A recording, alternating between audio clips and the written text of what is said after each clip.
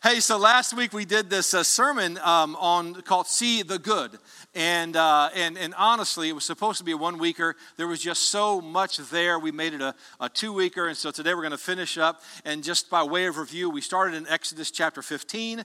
We talked about the people of Israel as they were griping about God, but just before that, He had delivered them from slavery in Egypt. He had allowed them to cross the Red Sea on dry ground and vanquish the Egyptian army. And they're just rejoicing and celebrating in Exodus chapter 15, verses 1 and 2. They go 3 days into the desert, and the Bible says in verse 24, and the people murmured against Moses, saying, "What shall we drink?" What are we supposed to drink here? So there's this overall negative attitude from the people of Israel, forgetting what God had just done in the most recent future. No, that's not right. In the most recent past. We do that too. That's the thing. Like we are people, and because we are people, we tend to forget all the good that God has done. We tend to not see the good. And so as a reminder from what we covered last week, we tend to forget the good and remember the bad. That's our human nature. Not only that, we let present problems erase past blessings. Like God has been incredibly good to you. You may be going through a tough time right now, or that person may have offended you, or things aren't good. But when you look at the big picture and you see all that God has done, He has been incredibly good. Don't allow the present problems to erase those past blessings. And then we also learned that we let our expectations rob us of the good in our lives. And we place expectations on our life and on other people and on God. And that's not always fair, because if other people don't measure up to your expectations, then you're disappointed. And now we don't see the good that was there because that wasn't good enough, because your expectation was higher. So I guess I'm saying you should lower your expectations. That's what I'm saying. That's not a bad idea, right? So I think that we just have gotten used to expecting a lot. And as believers, the problem is that when we don't see the good, it changes our attitude. And our attitudes don't reflect God's goodness that is already there. Are you the complainer at work? Please don't be. If you are, don't tell them you're a believer. Right? We're supposed to be exemplifying the goodness of God.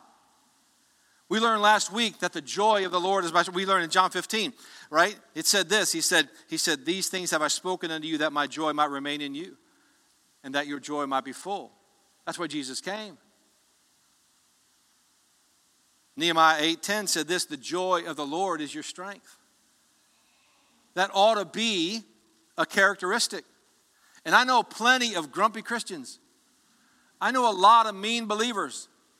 I know way too many than there ought to be.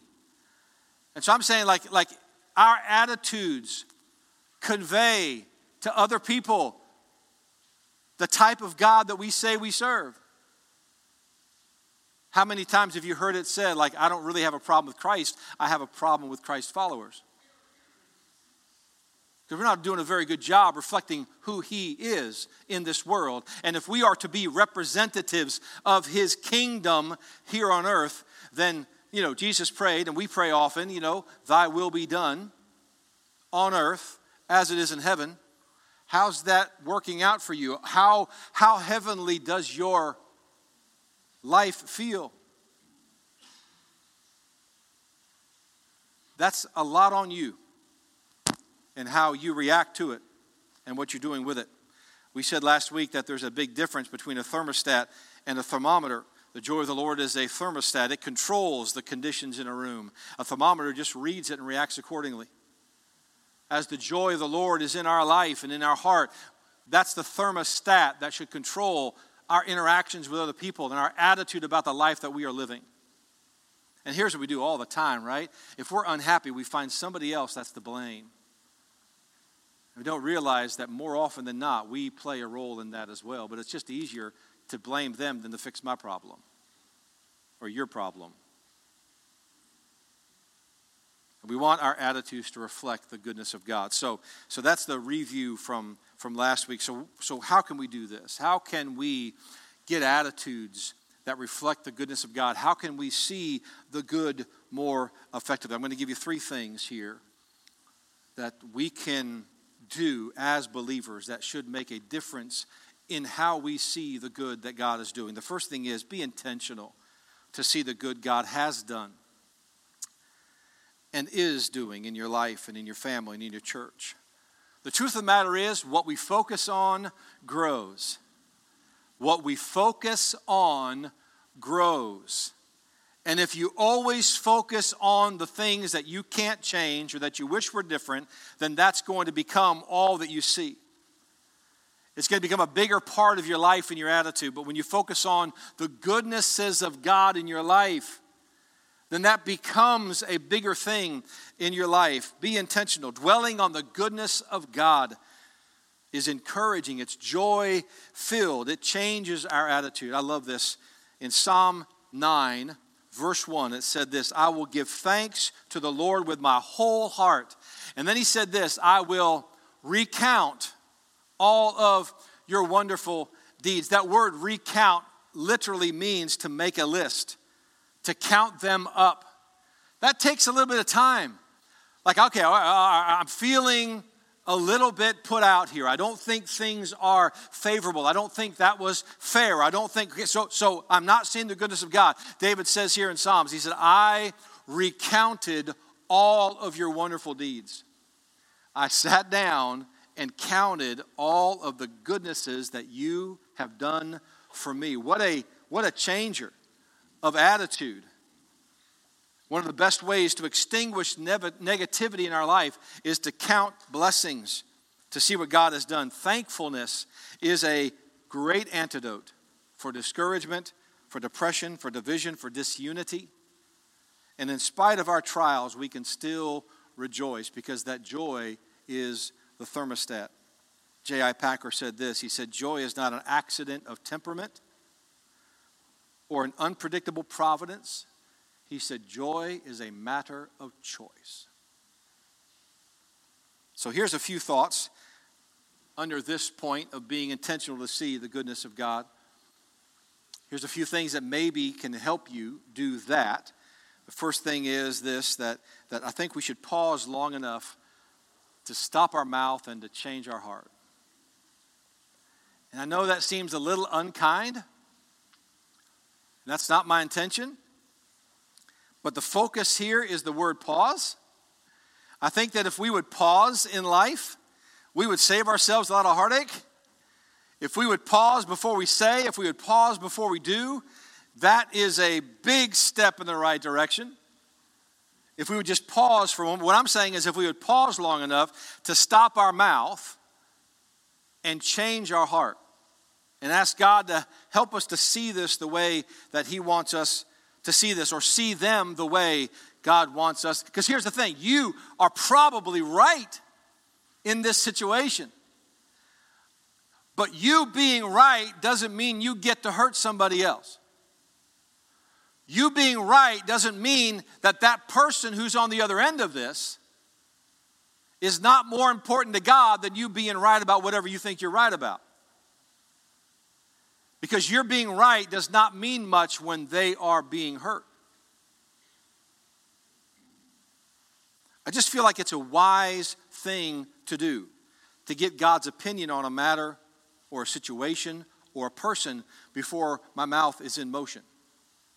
My mom used to say that to me all the time. Like, not that statement. She would say, Eric, make sure your brain is in gear before your mouth is in motion.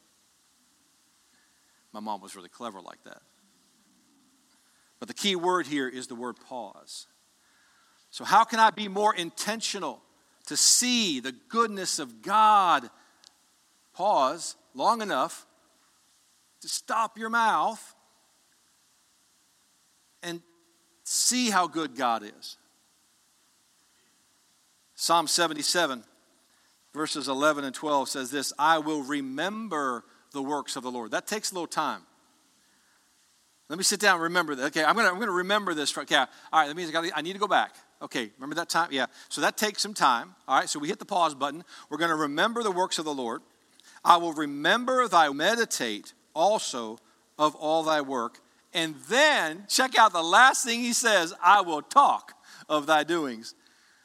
He remembered, and then he remembered something else, and then he meditated on it for a while, and then he talked about what? The goodness of God, the doings of God.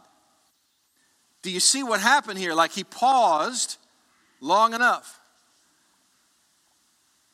Later in the Psalms, he said, God, I want you to put a watch on my mouth. I want you to put a door on my lips. I don't want to say nothing I'm not supposed to say. We need to memorize that verse. What a difference it would make if we would spend as much time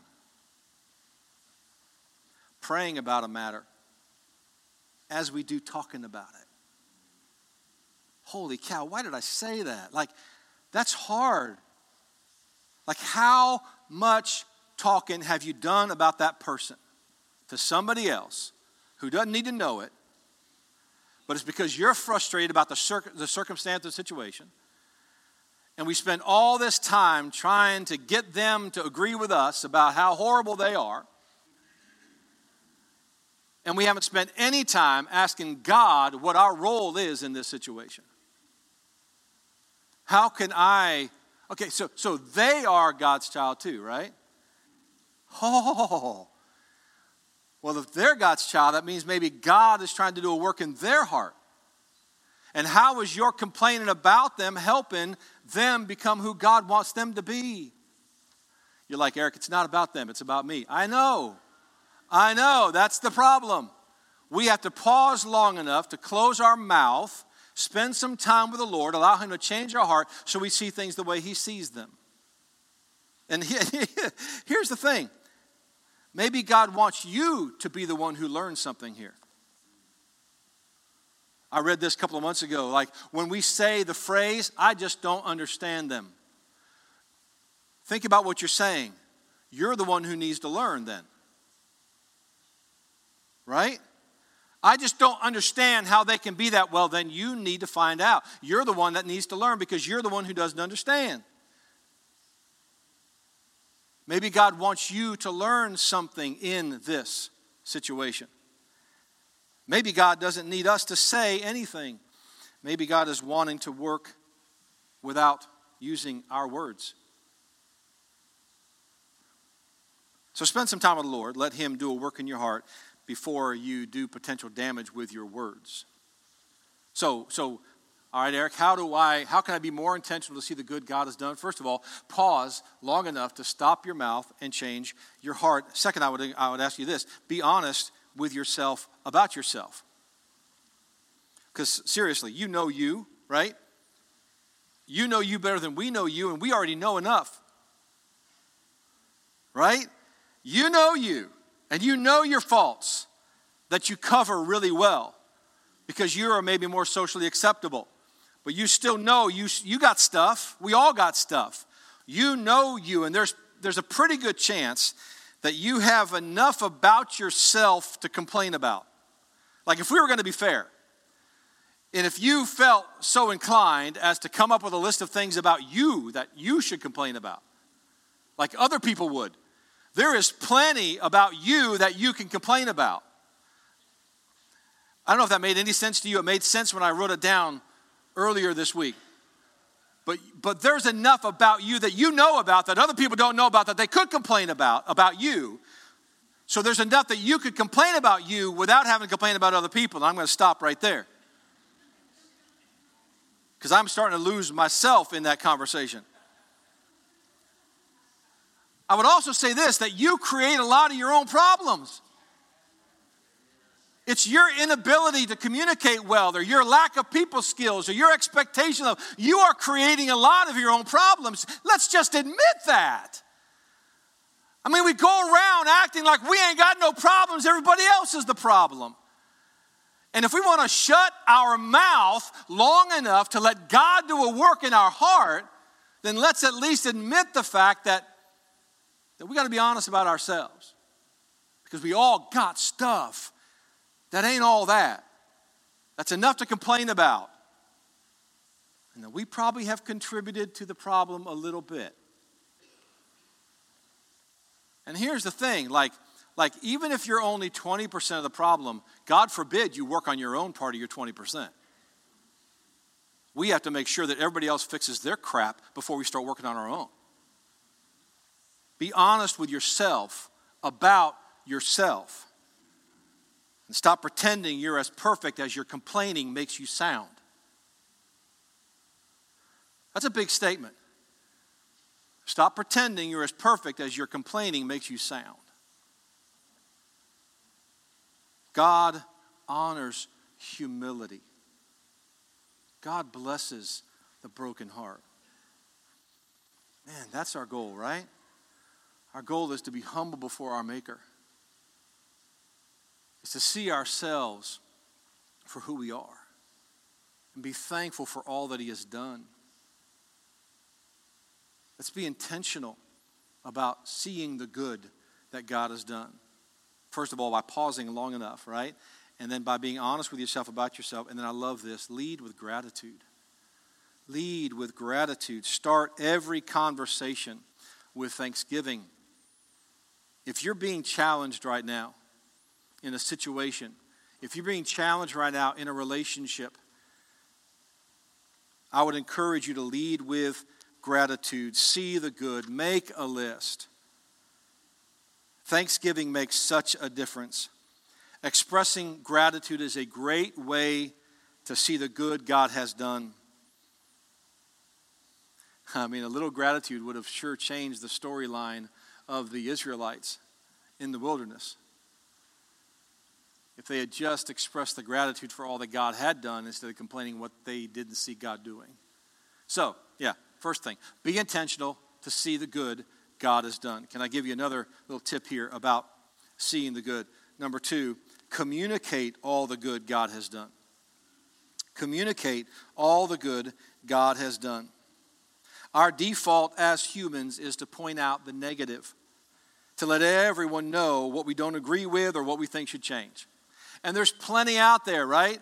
There is plenty of things happening politically. There are plenty of things happening socially. There's all these things in our lives that we disagree with. And God bless social media. It creates so much anxiety for me. It does. Like, I can't even hardly comment on anything anymore. I unfollow so many people.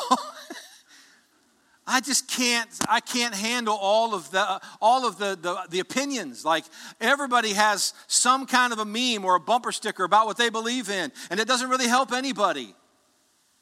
All it does is just confirm what they already believe, and the only people who agree with them are who that affects are the people who agree with them already.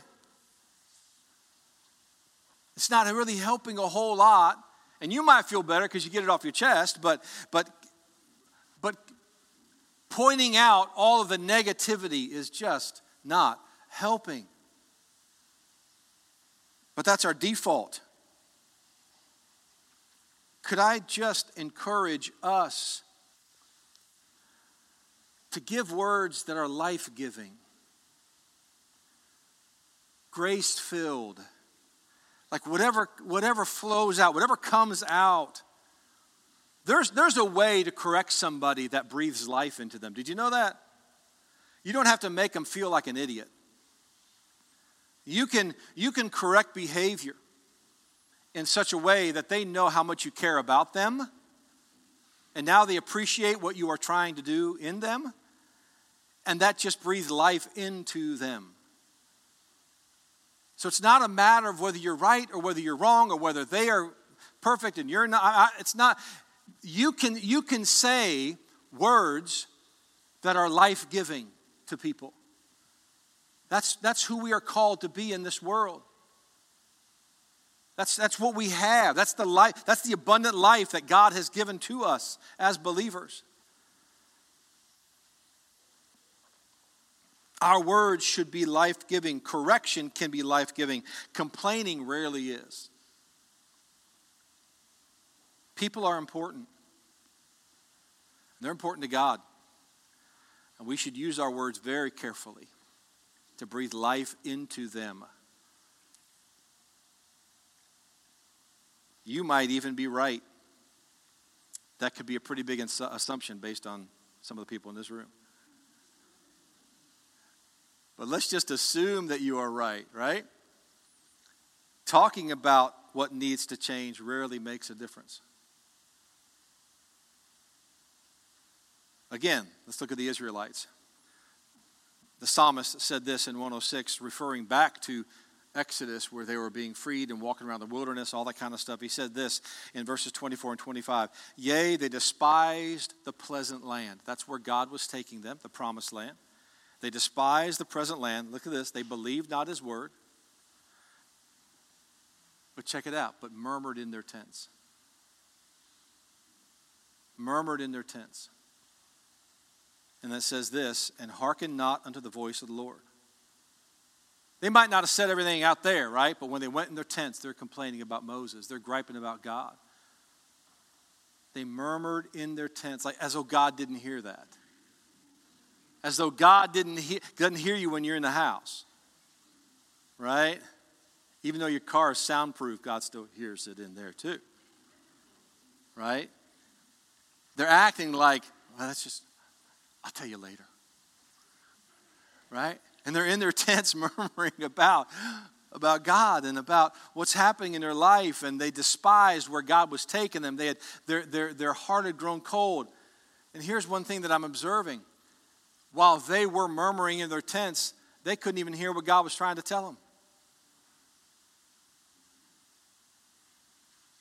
Ouch. You mean like while I'm busy complaining, I'm not listening to what God wants me? That seems likely, right? Or if they did hear it, they weren't in a position or a hard attitude to respond to it positively. Speaking negative may be an attempt to point out something that needs to be improved or changed, but it just rarely helps. I would say this, that speaking good of God's goodness benefits you and them. Psalm 77:12 says this, I will meditate also of all thy work and talk of all thy doings. That's what we read earlier. Just sharing the goodness of God encourages somebody else. Man, check it out. Let me tell you what God has done. As soon as you start with something like that and you share what God has done, it puts something inside the other person. Not only does it change the whole temperature of that room, they want to see the goodness of God too. And now God is glorified because of your conversation.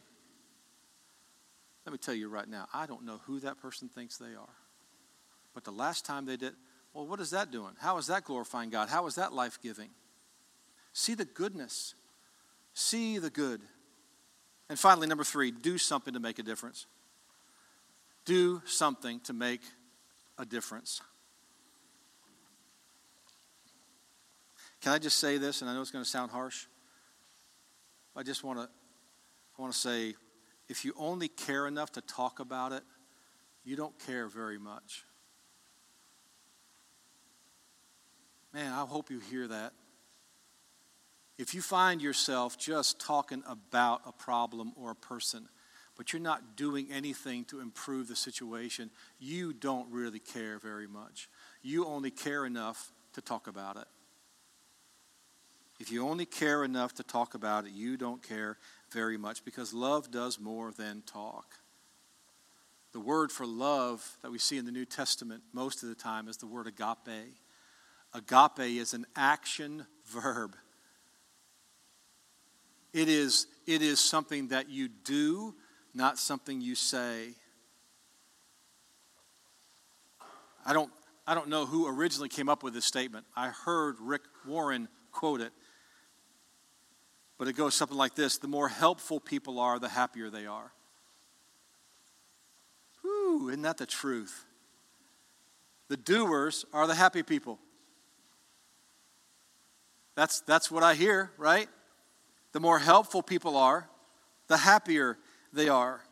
Paul wrote to the church in Philippi, and it's called the book of joy because there's just so much joy in the book of Philippians. And he says in verse 4 of chapter 1, he said, let each of you look not only for his own interest, but also for the interests of others. Now, all of the references today are in the New King James, but I thought this was really an interesting comparison. If you go to the Message, here's what that verse says. It says, forget about yourselves long enough to lend a helping hand. Isn't that a great verse? Forget about yourself long enough to lend a helping hand. Now listen, you're important to God. I get that. And so when I say something like you're not too good to serve, it's not because I'm not trying to minimize who you are in God's eyes. I'm just saying that if we're going to see the good, and that's what we're trying to do here, we want to see the good. My suggestion is that you do something to make a difference. I know your spouse isn't perfect, but what are you doing to try to make a difference in their life? For good. For good. Okay, so I know your kids aren't turning out the way you thought. What are you doing to make a difference? I know this church isn't perfect. God's doing some wonderful things. Well, we're just a bunch of people trying to figure out what God wants to do. And so there's some things that we're not perfect. What I love is when someone says, how can I help? Not, do you want my opinion? Heck no. And that's not what I wanted to say. I don't mind your opinion if you're willing to jump in and help, right? And too often we just become inspectors while we're spectating. I'm saying let's do something that will make a difference. How much that would change the temperature in the room. Forget about yourself long enough to lend a helping hand. We don't live in a perfect world. We aren't perfect either. It's easy to see the imperfections in other people and in this world and allow that to become our focus when there is so much good that God is doing. When was the last time you complimented somebody? When you saw the good in them or what they were trying to do? When was the last time you used your mouth to encourage somebody or thank them or praise what they are doing? You know how valuable that is to people? Man, I'm proud of you. Great job. Man, thank you for your effort. So good. Thank you. Man, I can see God working in your life. Man, you make me proud. Words like that are life-giving. It's so easy to slip into the negative and never see what God is doing in the lives of people. God has given you a world to live in. We all have about 10 to 15 people in our life that God has placed there on purpose. They are your world. They might be family, they might be friends, they might be co-workers, and you have the opportunity to influence them in your kingdom of God. And your attitude about the goodness of God and the goodness in your life has a huge impact on other people. And how you use your words affects people greatly. We have a brand new year, a clean slate. Don't take the negativity from last year into this year. I'm not asking you to let go of it. I'm asking you to give it to God. Whatever it is, whatever you're struggling with, can you give it to Him? That's the God of the universe. And He'll know what to do with it. He knows how to handle that situation, that individual. And He is probably more adept at creating solutions than you are. He is good. He's all good. And can we allow His goodness to give us reasons enough to be joy-filled and have that affect the lives that we live? Can we see the good on purpose? Let's pray. Father, we love You. And I truly believe that the folks in this room and the folks who are watching, I truly believe that they want what's best. And I believe you do as well. And help us to trust you as our Father. Help us to see the goodness that you have breathed into our life and the circumstances that you placed us in are for our good. Help us to use our words as life givers. Help us to be who you want us to be and focus on becoming a better version of who you want us to be, more like Jesus in the world that you have given us to affect, the world that we live in. Father, thank you for being such a good God. Thank you for what you're doing in the hearts and lives of people. It's so exciting to see. And thank you for just loving us. You've done so much to win us back to yourself. In all of our faults and failures, you consistently love us well. And I pray, Father, you would help us to respond accordingly to other people and see ourselves the way you see us and see others the way you see them. And help us to be shining examples of you in this world. In Jesus' name we pray. Amen.